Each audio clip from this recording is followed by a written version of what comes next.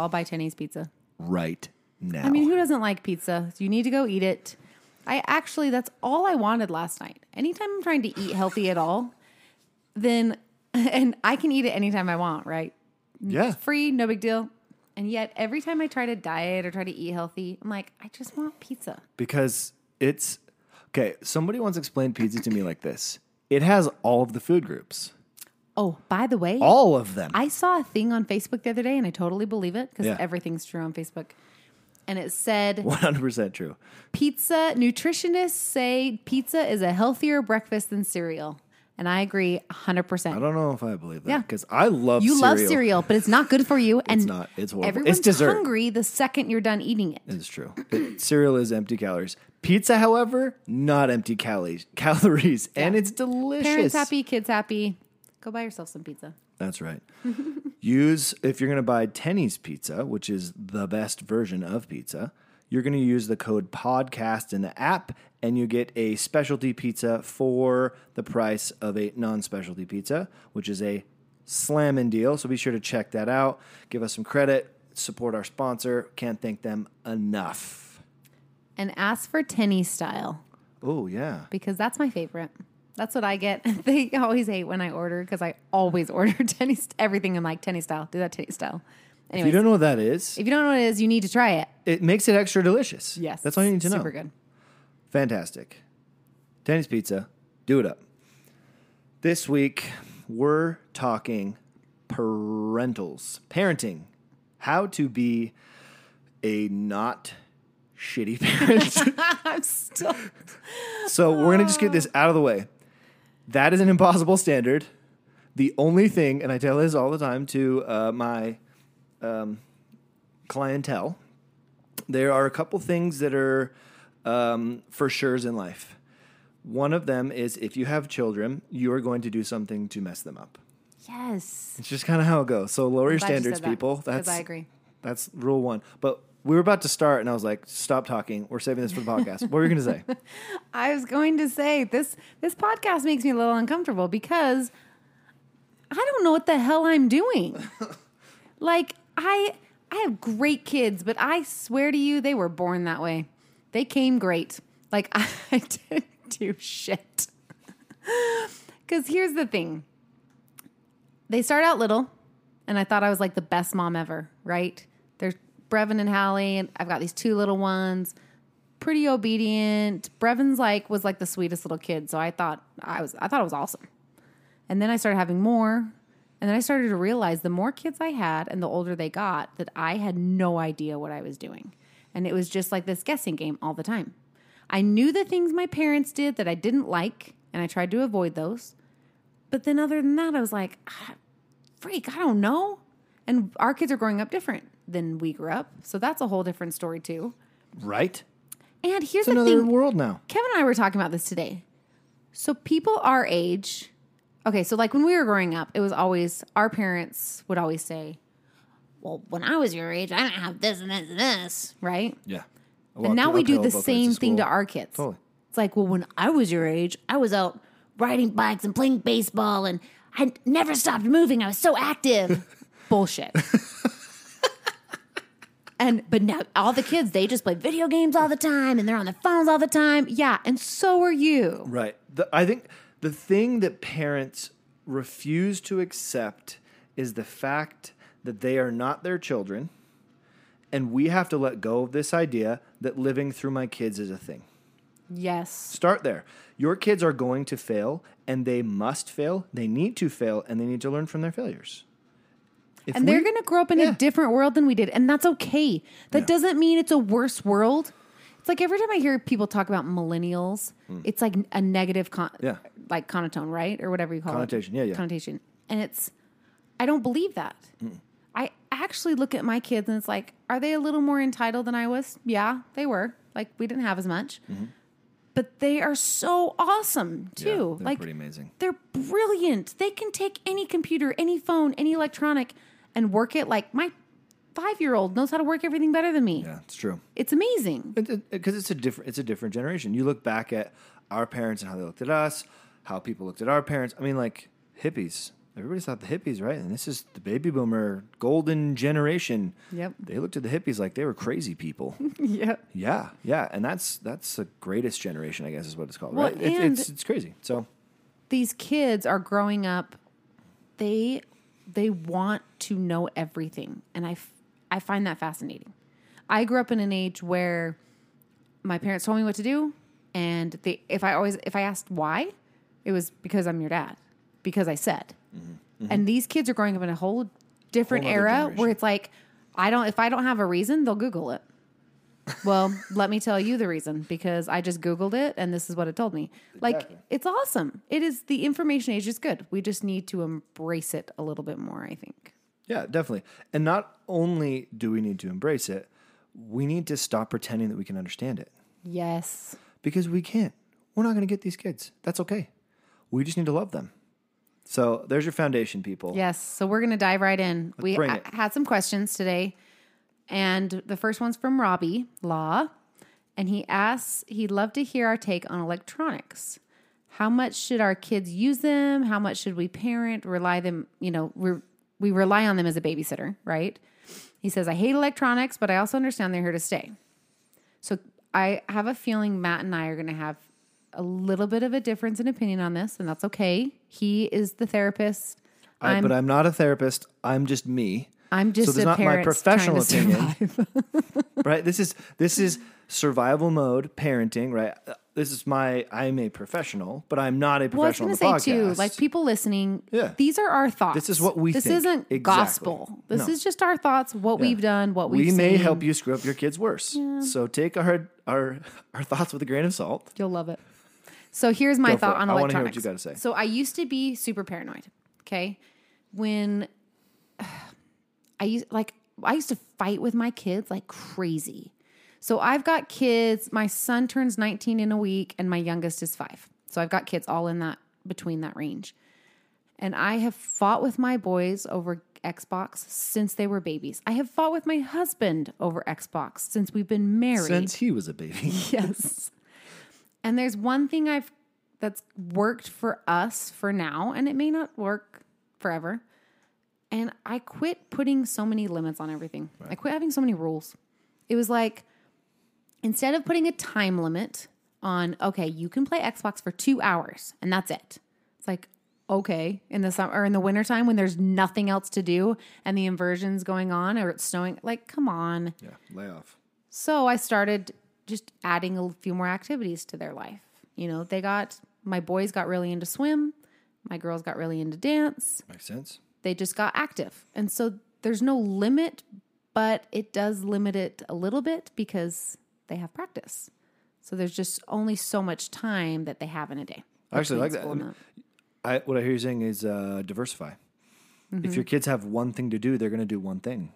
If you give your kids many different options of things to do, they're going to choose from many different options. There might be options that you need to steer them towards because that's your job as a parent, is realize, okay, I'm trying to teach my kids the principle of, we'll just start with a basic principle, responsibility. Because we want kids to be responsible. We want kids to be able to follow through on doing what they're told. There are many ways to teach a child responsibility. Maybe teaching them responsibility is giving them a long rope when it comes to video games. Because they can learn what is effective and what is ineffective through trial and error. And guess what? Relatively low consequences. However, as we've seen as of late, if you guys have been on Facebook lately, this whole, it's like blowing up with YouTube Kids, and how parents have been way too lenient with YouTube Kids, and kids, there's YouTube videos on this, there's TED Talks on this. Basically, YouTube Kids is not a safe haven. YouTube Kids doesn't mean you can put your kids on your phone and leave them unsupervised for hours at a time. That's not the role of YouTube Kids. I kind of do that. Well, because here's what happens, right? Okay. If we don't have the proper oversight with our kids, they are not going to be able to govern themselves depending on their age, right? So let's say I have a 2-year-old little kid and I just hand him a phone and I say, go to town for hours at a time. That's different than a 16-year-old who can govern his own Xbox time, or a 15-year-old or a 14-year-old. You have to decide what works for you and what principle you're trying to teach your kid as you do these certain things. So the big thing with YouTube Kids right now is there's material on there teaching kids how to, a couple of things. One was take your own life, die by suicide. Another one was there was these creepy messages like telling kids to kill themselves. And we just have to take a step back, right? Creepy. Holy shit, I didn't know this. Yeah. We just have to take a step back and realize, like, okay, if I don't do my parenting, who's going to? And I have to decide what my limits are with my children, not for my children, based in values and principles, if that makes sense. No, I like that. I think because I've kind of gone both ways, and especially with, like, you got cell phones, right? All my kids have cell phones. And I fought it, and it's been a hassle. But I love Gary Vee. I think I enjoy what he has to say, and I think he's really smart. And one thing he said is cell phones are the way of life. Mm-hmm. Our kids are going to have cell phones. If they don't, their friends do. If you think you're hiding this from your children, you're not. Not only is it their way of life, but it also there is good to it. They need to learn it because it's not leaving. No. So I kind of went like, okay. And another thing is too, okay, so say you don't give your kid a cell phone. Say I had someone, because I really love when people get on social media and tell everyone else how to parent. It's my favorite. That's a national pastime. Yeah. Hence this entire podcast. It's a little frustrating. Well, they love to tell what they do and that it's this is Gospel. The way. Yeah. And it's like, no, there's so many ways. This is just my thought. So anyways, this person got on and said that they won't give their kids social media or anything till they're 18. Okay, so I look at that and say, I understand why you would do that because there is a lot of negative social media. But first off, so you're going to give it to an 18, you don't think they're going to go buck wild and be like, I have a phone now. Right. Now I'm going to be obsessed. I'm going to play on it all the time and it's constant. They need to learn how to control it. They need to learn how to mediate, right? Yes. Responsibility. Exactly. And then two, you don't think they're looking at it? Come on. Yeah, they find Kids ways. are so smart and all their friends have phones. So if you think you're keeping them from something, you're not. The best parenting is up-close parenting, where you are having these constant touch points with your kids throughout their life, where you're putting in time with your children, and so you have these open conversations with them about what is going on in their life, because they're going to be candid with you if you are candid with them. If you put in the time ahead of time, you can let the leash long. You can give your kids a lot of rope. Yeah. And you can pull it back in when you need to, as long as we have these frequent touch points. And that's the what thing. I think you guys do actually really well, and I admire that about you. One thing I would say that we need to work on is I do understand it's kind of like you're saying about YouTube, for instance, okay? Mm-hmm. So YouTube Kids, my 5-year-old, he does. I go to work for a couple hours. Like I have to work at least a couple hours every day. And he does. It's like a kind of a free reign. He loves it because it's his free reign on the iPad or whatever. Right. Now, I didn't know that kind of stuff. So I do need to be more aware of what he's watching and not be like, here you go, peace out, I got stuff to do. But that doesn't mean I'm going to not let him watch it. I'm just going to be a little more in control of what's on there. Yeah, cognizant, which makes sense. And then when we're done working every day, me and him go home, or if we're home, because I worked at home, we read books, we play. I try to have it just split up. And it's not like, you have to get off. You've been on it for 2 hours, 3 hours. Yeah. It's like, hey, let's go do a puzzle. Let's go do this. And just have a break. So even with him, I don't give him a time limit at all. It's just like, hey, you kind of been on it for a while. Let's go do something else for a little bit. And you're there enough to know when that is. That's awesome. And then it's not a constant fight. Exactly. Because I feel like you start putting these time limits and in their little heads, it like freaks them out. Like, oh my gosh, you're only going to be 1 hour. When if you don't say that, but that's how you kind of work the day, it's fine. You don't have to fight with them. I love it. I think one of the things that helps with parent, and there's a lot of questions on here about like, what do I do in this specific situation? What do I do in this specific situation? A key thing that is extremely crucial in parenting is the power of the choice. You can, and it's along the same lines of what you're saying. You can not trick, but kind of trick your kid. Manipulate it a little bit. You can by giving them two options. Options are fantastic because there's this illusion of control and power for your kids. So if you're coming straight at your kid and say, no, you can't do this or do this thing, right? One of the that came up a bunch of times is we got on here, at what age do you recommend giving kids a simple chore list? Chores came up here several times. I had a question from one of my clients today. Chores, honestly, when they can start to walk and move and do things, chores is where it's give at. them a chore. And the thing is, They love it. The reason why kids don't like doing chores is because parents mandate these chores. Why not create the chore list with your kid and give him the option of what he wants to do? Obviously, that's not always doable, but if you give your kid the option of cleaning the toilet on Monday, Tuesday, Wednesday, Thursday, or Friday, guess what? He's still going to clean the toilet if you're a consistent parent and he feels like he has some say in the matter. That makes your life a bajillion times easier. So that's kind of the principle behind a lot of these chores. things. Like we actually have sat down with our kids and said, like, here's the things that have to get done in our house. Which one would you choose to do? Mm-hmm. Love it.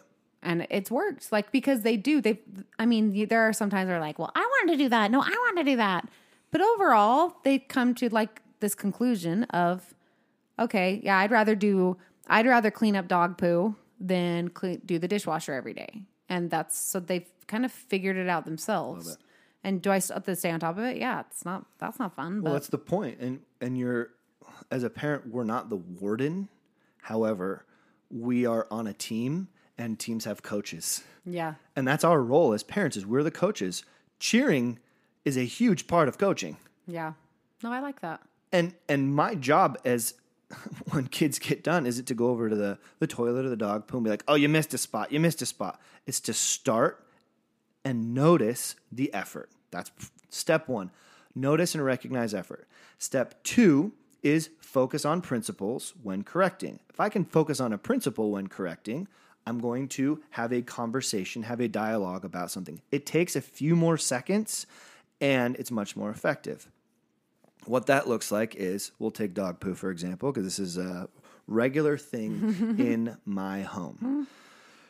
Kids go outside, clean up the dog poo. They come in. It's all done. First question out of my mouth is what? Is it really Did all you get done? it all? Because that was like 2 minutes, and I know how long it takes to clean up dog poo. For sure it's not done, and I know it's not done. And I could jump down their throat and be like, there's no way it's done. Get your butt back out there. Finish cleaning up the dog poo. What's the response going to be from that? Crying, resistance, pissed offness. Completely unhelpful. So instead, I walk outside with them. I walk around the yard and I say, hey, bud, what are we trying to accomplish here? Clean up the dog poo. No, we're trying to take care of our stuff. We're trying to take care of our animals. Something that we do in life is we keep things clean. We try to keep the house clean, try to keep the backyard clean. That's what we're doing. This is about cleanliness, not about dog crap. And you say that enough times and it clicks, and the arguments really, really disintegrate because they understand that our family tries to be as clean as possible because that's important.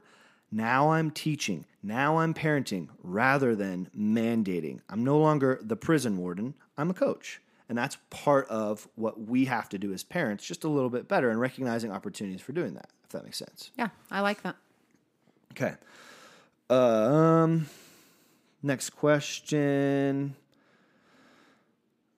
I saw one about birds and the bees. Oh, should we do that one? Oh, I didn't see a birds and the bees one. Where's that? It's on the Facebook page. I saw it. Oh, let's go there. How do you talk to your kids about the birds and the bees? Yes. And so my experience, I would say with my older kids, it was like this tiptoeing. This is so uncomfortable for me, so uncomfortable for you. So we've done it in the way where Kevin goes to if our boys, Kevin's gone to their maturation program thing. Right. And our girls all go. Well, during the program, they mention some things, but they don't mention everything. There's a lot to talk about. And so both of us will take the child after and say, okay, here's how it's going down. Like, we're talking about this. And we just go at it. We just talk. So with my other kids, I am very blunt. I feel like the older my kids get, the more I feel like if I'm honest with them, they're honest with me.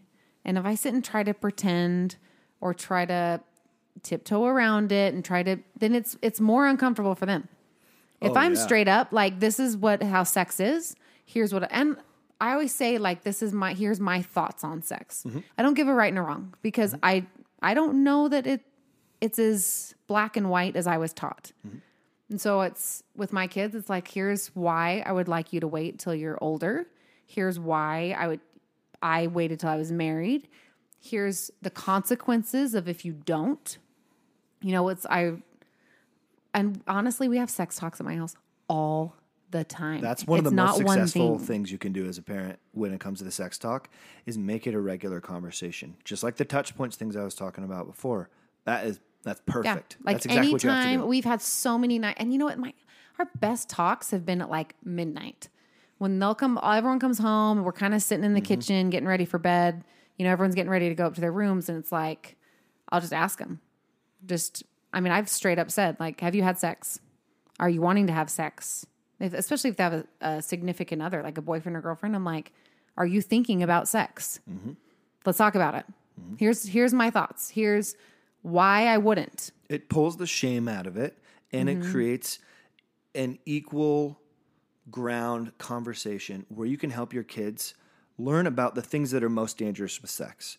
For teenage girls, safe to say, the biggest thing you have to worry about is sexual assault. Yeah. You have to worry about your safety. You have to worry about when you say no, do you have an out? That's a thing girls have to worry about. And if you don't talk about that to your kid, that's a really difficult situation to put a teenager into that they've never talked about before because you don't know how to navigate something like that. And statistics on sexual assault for young girls, it's out of control. Listen to the Sexy Mike episode. It's reported a third of women will be sexually assaulted in your life. That's reported. We think it's double or more than that. So if you're listening to this, 1 in 3 of your daughters throughout their lifetime will be sexually assaulted and report it. 2 in 3 of your daughters will likely be sexually assaulted. 1 of them will likely not report it. That's the statistic. So with girls, this talk is not just something that you can dance around. It's a constant conversation that you start with them very, very, very young. Obviously, this is near and dear to my heart, not only because I have a daughter, but because the vast majority of the women that I work with have sexual trauma from when they were younger. And so I've done my own research into what I'm going to be doing with my daughter. And we stumbled onto a book told to read this book called What's Happening to Me. You can get on Amazon, $10.95. There's a boys version and a girls version. I just looked it up here. It is, I've read it. We read it with Ezra. And I'm no expert at this, right? I've never had a teenager. I have a 12-year-old. But this book is awesome. It goes through step by step what's happening to you through puberty, what sex is. It even gets into, for the boys, what periods are, what the anatomy of a woman looks like, what if it's painful, if it's not. It talks about consent. It talks about being gay. It talks about attraction. It talks about gender identity. I mean, this book is amazing, and it's written in this really simple language by people who know what they're talking about. And so I read the book first. Brittany and I read the book first, and then Ezra and I, for about 2 weeks, just sat down when we had time, and we read 3, 4, 5 pages together. We've never done anything like that, and I think that's a really good idea. Yeah, and the point being is I want to make this a constant conversation, and that's what the research says to do, is make a constant conversation with your children about this. They have one for girls as well, and it goes into the same types of things about keeping your body safe, how do you protect yourself, what are the right questions, go out in groups, be together. If you get alone with a boy, make sure you have vetted this boy, that kind of stuff. I mean, these are things that girls just don't do. No. They don't, and they need to realize this. It happens easier and more often, like Matt's saying, than people think. And the thing is, aside from even sexual trauma, like I told all my kids, I'm like, when you have sex, you are making a decision that you could possibly be a parent. Right. You can be on birth control. That. You can be on have a condom. You can do everything that you thought you're supposed to do to not have a baby. And guess what? You can still have a baby. Truth. And so I've told my kids, I'm like, don't have sex until you're ready to be a parent because you just don't know. Right. So that is a consequence. Another consequence we've talked about is just that connection. That is so much stronger than just hugging, kissing. It's this connection that you may never get rid of. This, yeah. Bonding. There's an emotional bonding that happens when you're having sexual intercourse with another person. The amount of oxytocin flowing through your body is unmatched, and you connect with this person on a whole nother level, especially when you're young. And that type of feeling is something you've never had before. I mean, you talk about, and there's this, euphemism of your first. That's a real thing. That is a real thing. Neurologically, that's a real thing. Yep. And girls and boys need to be aware of this. Yeah. Yeah. And I guess the biggest thing for me is what I would tell people is, like I said, my kids aren't perfect. They've had things happen, they've done things that I'm like, that I don't always agree with. I don't always wish it would have happened. But I want them to understand when I was growing up, it was don't do this. If you do, you're bad. Right. Stop doing that. Yeah. The judgment's got to be pulled Just out of it. just tell them why. Doesn't mean they're bad. Doesn't mean they're a terrible person. Doesn't mean they're skank or whatever those words, slut, those words we always used growing up. Mm-hmm. Just let them know, here's the reasons why. Be straight up and honest with them. These are the reasons why I would like you not to. If something were to happen, and this is what I've talked with all my kids, do I want you to have sex? No. But if you decide to make that choice, please let me, like I told Hallie before, I said, if you ever need birth control, no questions asked. I will get it for you. Because you think I'm giving her permission? She's going to do what she's going to do. It's like same thing with condoms. I said the same thing to my boys. I said, if you ever need condoms, I will get them, no questions asked. And this is not a permission thing, and this is not a moral thing. This is what we know. I mean, you're saying what you guys do as a family. Mm-hmm. What we know works for teenagers is that. This is what is recommended. I mean, we all hope that our children will not be promiscuous, right? Yeah. I don't know anybody that wants their children to go out and have sex. I don't want my teenagers having sex. But I, more than that, don't want them to get STDs, and I don't want them to get pregnant. So there's that fine line. And I felt like I said, the more open and honest you are with each other, the more you can understand that. Yeah. I love it. Hopefully that works. I still got a few more. Beautiful. Yeah, right? You actually have experience with this. You're 2 for 2 unsuccessful with your kids. I love it. Well, I don't know if that's true. But these teenagers. The nice thing is, I will say, my teenagers, I've had conversations because we talk about it a lot, and their friends joke about the fact that we have sex talks at our house way too often, and that's fine.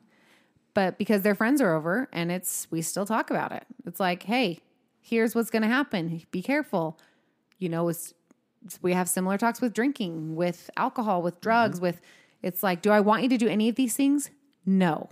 And they know that. They know that I would rather them not do any of them. And I've explained why, and I've explained the consequences of all of it. Yeah. But if my child ends up drinking, would I rather them fake it and pretend and try to drive home, or call me? Call me 100%. And I tell them every time, you will get in so much more trouble if you try to drive home or if you try to fake it. Call me. I will pick you up and we'll have a conversation. I'm not going to be mad, but we are going to talk about it. Awesome. Let's jump into substances stuff, because I did get a few questions about that. I think it's important that we be honest with ourselves about the world that our teens are living in when it comes to substances. Okay? Realistically, it is easier for your kids to get opioids than it is for them to get weed or alcohol. 100%. Because those opioids are coming from your medicine cabinet or your neighbor's medicine cabinet or his friends at school's neighbor's medicine cabinet. This is something that we have to begin to understand as a society as we move forward with the most deadly health crisis in the history of our nation, which is opioid crisis, right? We've talked about it before.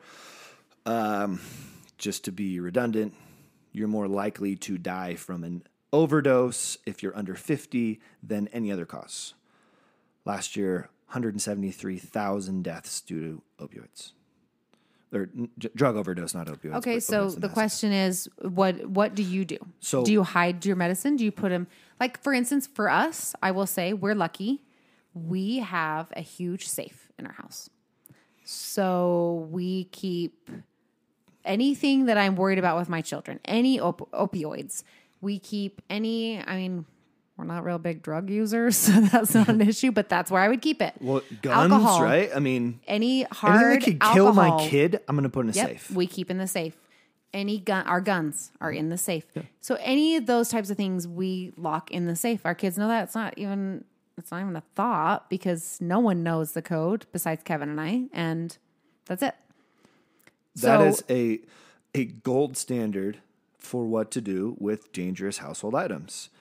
Not I was going to say, what everybody if you don't do have this. What if you don't have that? That's not always been an option for us. Go buy a safe. That would be option 2. Okay. Option 3 would be similar to what we just talked about. So they have a program in school. So when we were kids, they had the DARE program, and that failed miserably. Like it actually, we've now learned that it has contributed to our drug problem. There's research to support this. I remember being in it, so it's kind of... DARE was a trash fest of garbage. I have like cop friends and clients to talk about DARE, and it's a shame. So the new program that they have now is NOVA, and the NOVA program, I'm actually involved through the elementary school a little bit with the NOVA program. They have like a parenting course, and there's a lot of good stuff in there that I like. There's some stuff that's kind of like old research that we don't really believe anymore. It's a good start. The problem with relying on the government to teach our kids anything is they're going to be based in stuff that's 10 to 15 years old. I'm very current on this stuff. I read it all the time. I'm up to date. I've volunteered with organizations that work in addiction. I work in an addiction facility. I know what works. And the research is very clear on what works. Your kids need to talk to you openly about what they are doing when they are not home. You need to create a relationship with your children in which they can come to you and they can say, listen, Johnny is smoking weed and I'm curious about it. And you need to be able to sit there next to your kid and look at him and have a conversation about marijuana, what it is, what it looks like, what happens, what the consequences are. Is it a gateway drug? Is it not? These are things that parents need to research and learn themselves. And you, in your hand, most likely right now, the device that you are using to listen to this podcast is your resource. Do your homework. That is rule number 1 when it comes to drugs and alcohol. Do your homework. Don't listen to some old guy at church. Don't listen to some old guy who did the 12 steps. Don't listen to your neighbor who tells you some theory. Don't even listen to us. Go do your own research and understand what best practice is for dealing with the opioid crisis with children. This will kill your kids. I do this every day, and people are... It's astronomical, the problem. I can't even wrap my head around it. And it breaks my heart because I sit down with these parents, and the first thing the parents say to me when they look at me, when I'm coaching their kids through their addiction problem, is, I had no idea. This came out of nowhere. I thought he was a 4.0 student and there was no problems. The second question I usually ask them is, well, what are you going to do about it? I don't know. That's why we're here.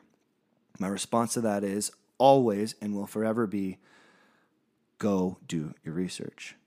We know what to do. We have the answers to these problems. You can Google, how do I help my teenager? How do I teach my kids how to deal with drugs and alcohol? We know what to do. So, and I think the thing is too, drugs is a different story, right? When something's illegal, and alcohol is illegal for teenagers too. And I don't like I said, I don't ever tell my kids like, this is okay. But also saying abstinence on everything, that's, yes, I want you to do this, but shaming them for not doing exactly what you said and how you wanted them to, that is not going to work either. Doesn't work. And so it's like to say, for instance, my son goes away to college and I tell him, do not drink. Okay. Like, come on. Like, anyone who's listening to this, I realize not everyone drank in college, but a lot of people drink in college and you party. So I said to him, I would rather you not drink. And here's the reasons why. You know, 1, you're underage, so it's illegal. 2, there's a lot of damage you can still do to your brain. You're still young and growing and all these things. Anyways, we had that conversation. And then I said, now, am I stupid and think that you're not going to ever try anything? No, I'm not. Right. And I assume you may. But when you do, here's what I would like you to. I would like you to be responsible. I'd like you to be smart. I'd like you to not drive. I'd like to. And it was a real conversation. And you know what? When he did go to college and he did drink, he told me. And then we talked about it. And I talked about, still, here's why I would rather you not do it, you know? But it was never like a shaming, I think you're a bad person. Mm-mm. It was more like, I love you and I want you to be safe. Right. And that's it. And that leaves the door open for further conversations, which is what we need to do as parents, is have these constant conversations with our kids. This will be the theme throughout all night, folks. Constantly touching base with your kids, creating an open dialogue around these subjects. Where it's not so taboo. It's not so like, oh crap, is she going to talk to me about this? It's like, no, we talk about it every time. Yeah, every time my kids were all around, we talk about sex, we talk about drugs, we talk about drinking, we talk about everything. It's an open conversation. Yes.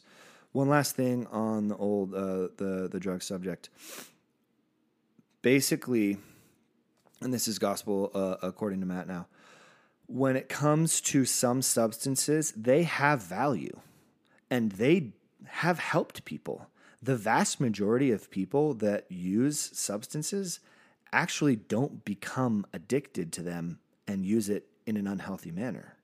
However, when they start at a young age, using substances in an unhealthy manner is much more likely. That's the danger. And that's why it's important that you explain to your kids, listen, there's a time and a place, man. You're 14 years old. You don't need to drink right now. Yeah. You're 16 years old. Do your thing. Go have fun. Go play. Go be a child. You're going to get to college and you're going to have plenty of time to do all sorts of different kinds of stuff. I'm not stupid. People experiment. All sorts of different drugs. You're going to listen to the Joe Rogan podcast, and he's going to tell you up and down why you should go do hallucinogens and why you should go smoke a bunch of weed. And you're going to listen to the coolest rapper dude, and he's going to talk about doing scissorup. Yeah, right. Doing all the drugs. That's what they live in. So here's my question too. So I've thought of, like with my kids, I've told them my experiences. I've tried multiple different things in my life, and I've talked to them about it. Now, I think some people would think that's wrong because now they look at me and they're like, oh, my mom's done this, so why can't I try it? But I have not had I've had some bad experiences with it, and I wanted them to know, like, hey, I tried this, and guess what it did to me? Yeah. And guess how I felt? And I hated it. And your dad's tried this and this, and let me just tell you his experiences on it, you know? Now, maybe if I had a great experience and I loved it, maybe I wouldn't share. Truth. But, so I think some people are like, well, I don't want my kids to know my dirty secrets. And it's like, I get that. But at the same time, I would say in our experience it's opened up a lot of conversation of, okay, you tried this. Well, what happened? And we've been able to be super honest with our kids about our past lives and what we would have done different. They may not. They may choose to go down the same path. But I feel like, how are they ever going to know if you don't tell them? They have no idea what you've done. And there's varying levels of vulnerability. Yes. Right? And it's not this open door policy of like, here's everything that's ever happened. And it's been based different in principles. Depending on the age of our children. For sure. Exactly. Like my oldest child knows a lot more about my life than my 12 and 14-year-olds. Yes. I don't tell them a lot of things yet. There will be a time and a place that I do tell them things. Well, yeah, that's Beautiful. You got any more over there? You want me to rattle off some? We're good. Yeah, go ahead. Okay. We're going to shift gears. Let's get away from teenagers. Let's talk about little kids. Oh, teaching kids about teasing, online bullying at even a young age, being kinder to everyone, and, I love this, and overall not to judge. Bullying. How? And this is a huge one, right? Because, kids are, they're dying from bullying. Kids are taking their own lives. I mean, on the daily, you're seeing, the most recent one I saw is this 10-year-old little boy tried to kill himself because of bullying. And this was yesterday. And he's now on life support. And they're rallying around him, and they have this GoFundMe going for him. And who knows how many other kids are in that same situation. Well, it's a big deal. It's really easy to bully Yeah, behind a screen. it is. That's the problem. And these kids, what we have to do, one, is figure out if our kid is the bully. That's step one. Most people assume that their kid is the one being bullied. Reality check, people. Some of you are kind of assholes, and your kids are assholes too. Maybe not listen to this podcast, but that's the truth. I would say because some step people's one, kids are bullying. Are you a bully? Because you know Yes. what? I have been shocked by the shit people will say on Facebook and the trash talking they'll say. I look at some of these adults and I'm like, The trolling thing, you it's should insane. be embarrassed of yourself. Like, so you want your kid, you tell your kids to be nice and to not talk ugly or talk mean. And then you turn around and the things you say to people and your reactions, I'm like, really? Like that's a double standard. Mm-hmm. And if you think your kids don't notice, they do, and they're going to be just like you. It's true. And that's step one. Is your kid the bully? Again, rehashing the touch point concept. Know your freaking kids. Talk to them. Are they kind? Do they judge? Are they empathic? You can know this if you're close with your children, right? So that's step one. Step two with the bullying thing is there's this principle.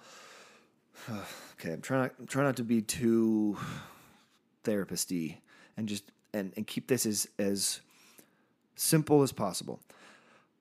Where do I get my sense of worth? Do I look to other people and ask them if I'm valuable? Or do I look in and ask me if I'm valuable? That is a principle you can start teaching kids at a very, very young age. Bullying provides opportunities to teach that lessons to children. If you are touching base with your children frequently enough and they start talking to you about bullying, it's a really great time to open up this conversation of, listen, for your entire life, you're going to have opportunities to look elsewhere outside of yourself and ask other people if you're doing well, if you're okay, if you're good. You're going to look at your girlfriend. You're going to look at your friends. You're going to look at me. You're going to look at whoever. And that's where you're going to get your sense of if you're okay from. You can teach kids otherwise because my kid doesn't need a trophy to be okay with himself.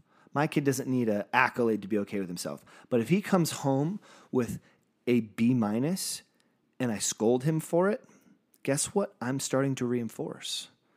Being externally validated, looking to scores for his self-worth. If my kid comes home and after a basketball game and he's lost and I criticize him for his play, guess what I'm teaching him? External locus of control, external validation. Instead, what you can do after those tough moments with your kids, before the bullying happens, is say, listen, bud, listen, girl, listen, friend, child, who I love more than anything in the world, you played well. You did well. You are enough. You can say that in a million different ways. If that's the baseline of your message that you're teaching your kid, kid's going to get bullied. He can get bullied now, and he can look at that bully, and he can walk away with his head held high. Granted, that's not always the case, and we need to have these frequent touch points, but that's my opinion on how we deal with kids and bullying. No, I totally agree. And I think it's interesting sometimes I'll be, driving the car with kids because I feel like that's probably where so many of my conversations happen with my teenagers because I'm driving them to some sporting event or some activity and I'll make them take their headphones out and talk to me for a minute. And they'll tell me certain things like, hey, this happened at school today, or just tonight, my daughter is telling me about not even a situation, just things that happen regularly, right? And how they talk to each other. And I just kind of sat and listened, and then I was like, okay, so why do you have to be bothered? Why does that bother you? Mm-hmm. Why do you react like that? Like, okay, so a girl's lying to her. She's telling a lie. It's like a fib, right? And I'm like, okay, so look at it this way. She needs to exaggerate something in her life to fit in with you. Yeah. So that's fine. If that's what she needs, that's fine. Let her have that. You recognize that you don't like that and try not to do that to people in the future. That's all you got. You only can control you. You can't control what other people do. Now, I would honestly say for me, bullying is such a big deal. I do try to keep tabs on my kids a little bit, but I don't know. And if someone else were to know, I wouldn't mind being told in the right way. So if there was another mom that said, hey, this kind of happened. I'm not trying to like bash on your kid, but I just wanted to let you know what happened. I'm okay with that. Now, the same mom comes to me and says, your kid did this and this and this. Immediately, I'm going to be like, don't you start ripping on my kid, I'll kill you. Like, I will mess you up. Do you know what I'm saying? There's a way to handle it. There's a way to deal with it. And most parents, I think, don't mind knowing if it's communicated properly. So that way it's like, let's have a conversation. My kid might have done this, but I know this happened. Can we both talk to our kids and kind of help the situation, diffuse it? You know what I mean? Instead of the blame game. Your kid did this and my kid's perfect. And it's all crap. So let's just stop doing it and start communicating with each other. So that way we can all, and I still say first and foremost, be aware of what you're doing. Be aware of what you're putting on Facebook. Be aware of what you're saying when your kids are around. Because that is a huge, if they see you not bullying and shutting things down or helping someone that is in need, that's the best thing. You give that example, that's a huge thing. Model the behavior you want to see in your children, because they don't do what you say. We all know this. Yes. They don't. There's 5 or 6 questions on here that are about chores, right? How do I get my kid to do my chores? Do the chores with your kids. Done. There's your simple answer to this, which sucks. But you know what? There is a point. I would say that's all of my kids, when they start doing chores when they're little, I always do it with them for a while.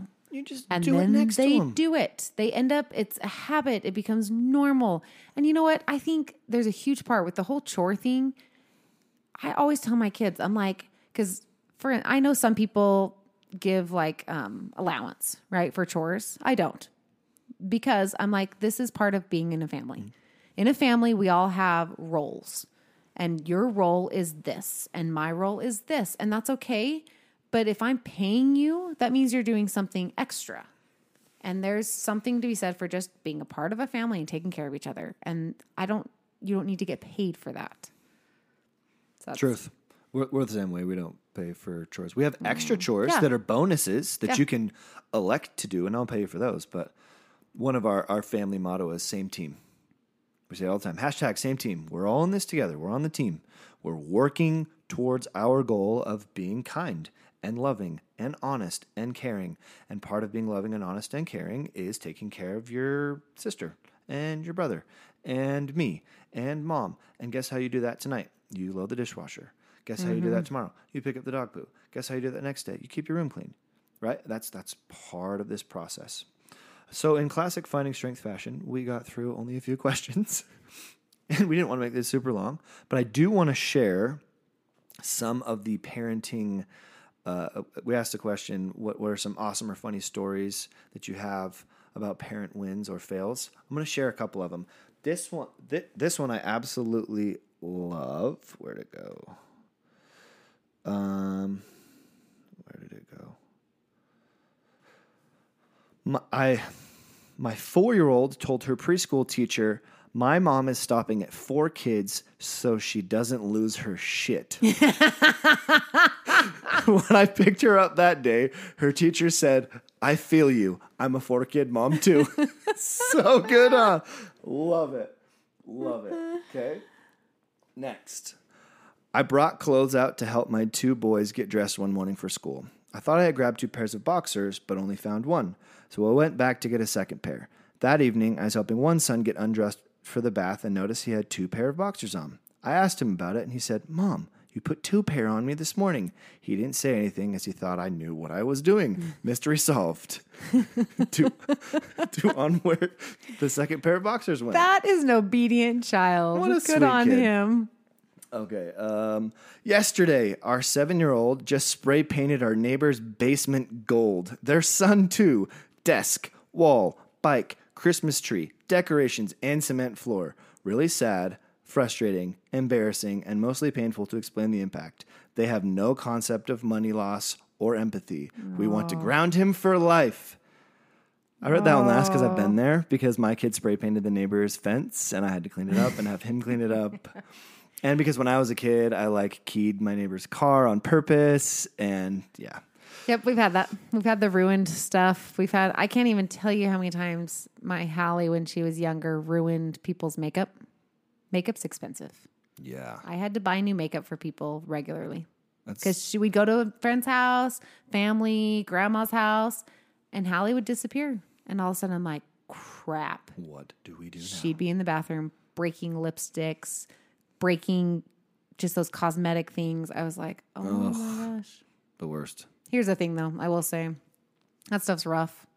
For sure. Man, being a parent, I've talked about this many times, to teenagers or to adult children, that stuff's no joke. I'll take the broken lipstick 10 times over right now, because it's a whole different world when they're older and they have real problems. The consequences are a lot higher. Yeah, they're real. It's like this is the real world now, and it's rough when you see your kids kind of get smacked down by the real world, and you got to explain yeah, it's hard, but guess what? It can be awesome, but it's gonna be hard sometimes too. Super true.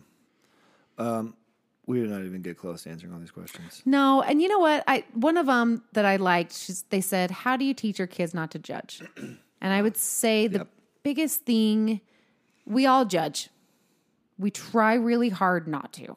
I feel like I try so hard not to, but I do. It's human nature. It's what we do, but we're constantly trying to fix that, right? And I feel like with my kids, I hope that if they continually see me fix that, and times when I correct myself and say, okay, yes, I judge that person, and I try to go back and fix it and say, I'm sorry, I shouldn't have done that. And they hear me do that. I'm hoping that they will follow suit. I'm hoping that they see, okay, yes, I make mistakes and I judge sometimes, but I can apologize. I can change that. I can fix that. You know, it's not all just a crapshoot. They're going to watch. They pay attention. My kids, they listen around every corner. Totally. When I think Kevin and I are having a private conversation, the next day they'll be like, I heard what you were talking about. I'm like, awesome. So if you think they're not hearing, you are wrong. I love it.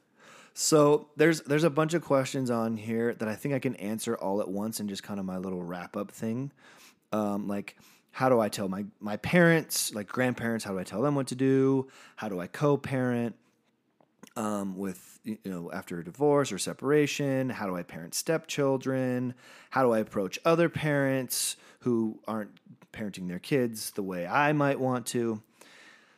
If you guys sit down with your kids, take 2 hours out of your life, give everybody a piece of paper, and have every person write down what they think the family values should be, you will solve the vast majority of your problems, because you've just created a constitution.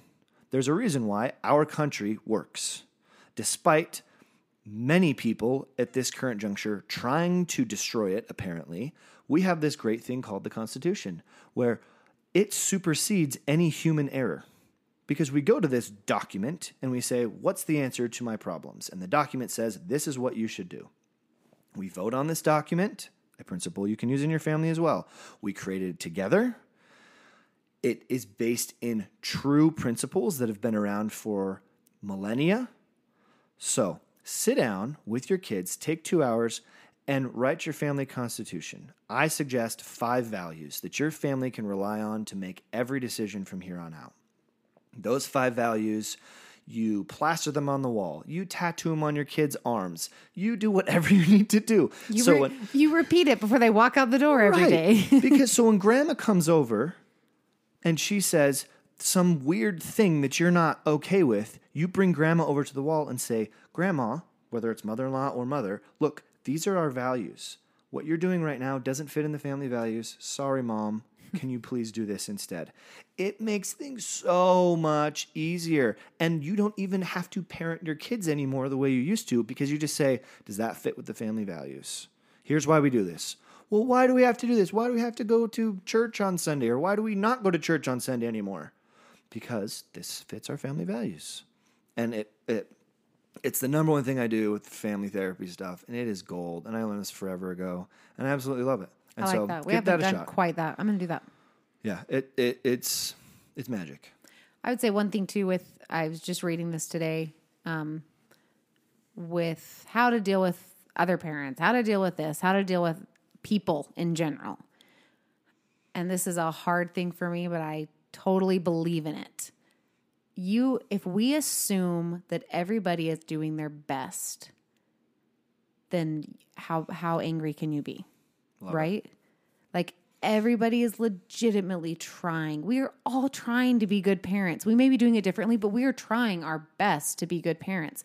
So give people a little slack and assume they're doing their best. It may not be what you think, but maybe it's the best they can do at that time. Beautiful. Boom. Thank you. This was fun. Just you and me sitting down, chatting about parenting. Something we're so good at. Seriously, I was like, Kevin, I have to go talk about parents. I tell my kids all the time, just so you know, I don't know what I'm doing. You're a great mom. I hope that you take my mistakes and learn from them, and you're a better parent than me. That humility is what makes you guys good parents. And I seriously, Brindy and I we look at you guys and watch you guys because we think you're good parents because you have older kids. Oh, you're and nice. we're really like, okay, I think we can kind of do a little more like that, and we really evaluate us based off you guys. So it's pretty rad. I'm glad. Well, I just whenever my kids criticize me or anything, I'm like, good. Well, I hope you take that, and I hope you're a better mom than me. Like, I'm not offended. I hope you learn from me. I learned a lot from what I didn't like that my parents did. Yeah. Take what you learn and move on. You should start a why I'm not going to parent like my mom journal and write down all of the things that you think I'm bad at. Yeah, I'd love to see that in 20 years. Oh, that's actually a brilliant idea. Yeah, okay, I'm saying that next time. I love it. So thank you, everybody, for listening to the Finding Strength podcast every week. We love it. We appreciate you guys. We could not be more appreciative of the support we get. I mean, we got flooded with questions. We had 30 some odd questions.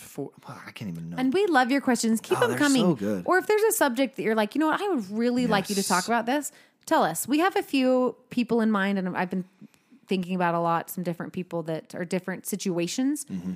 But there's so many stories and trials and, good things that have happened in people's lives that we want to hear about.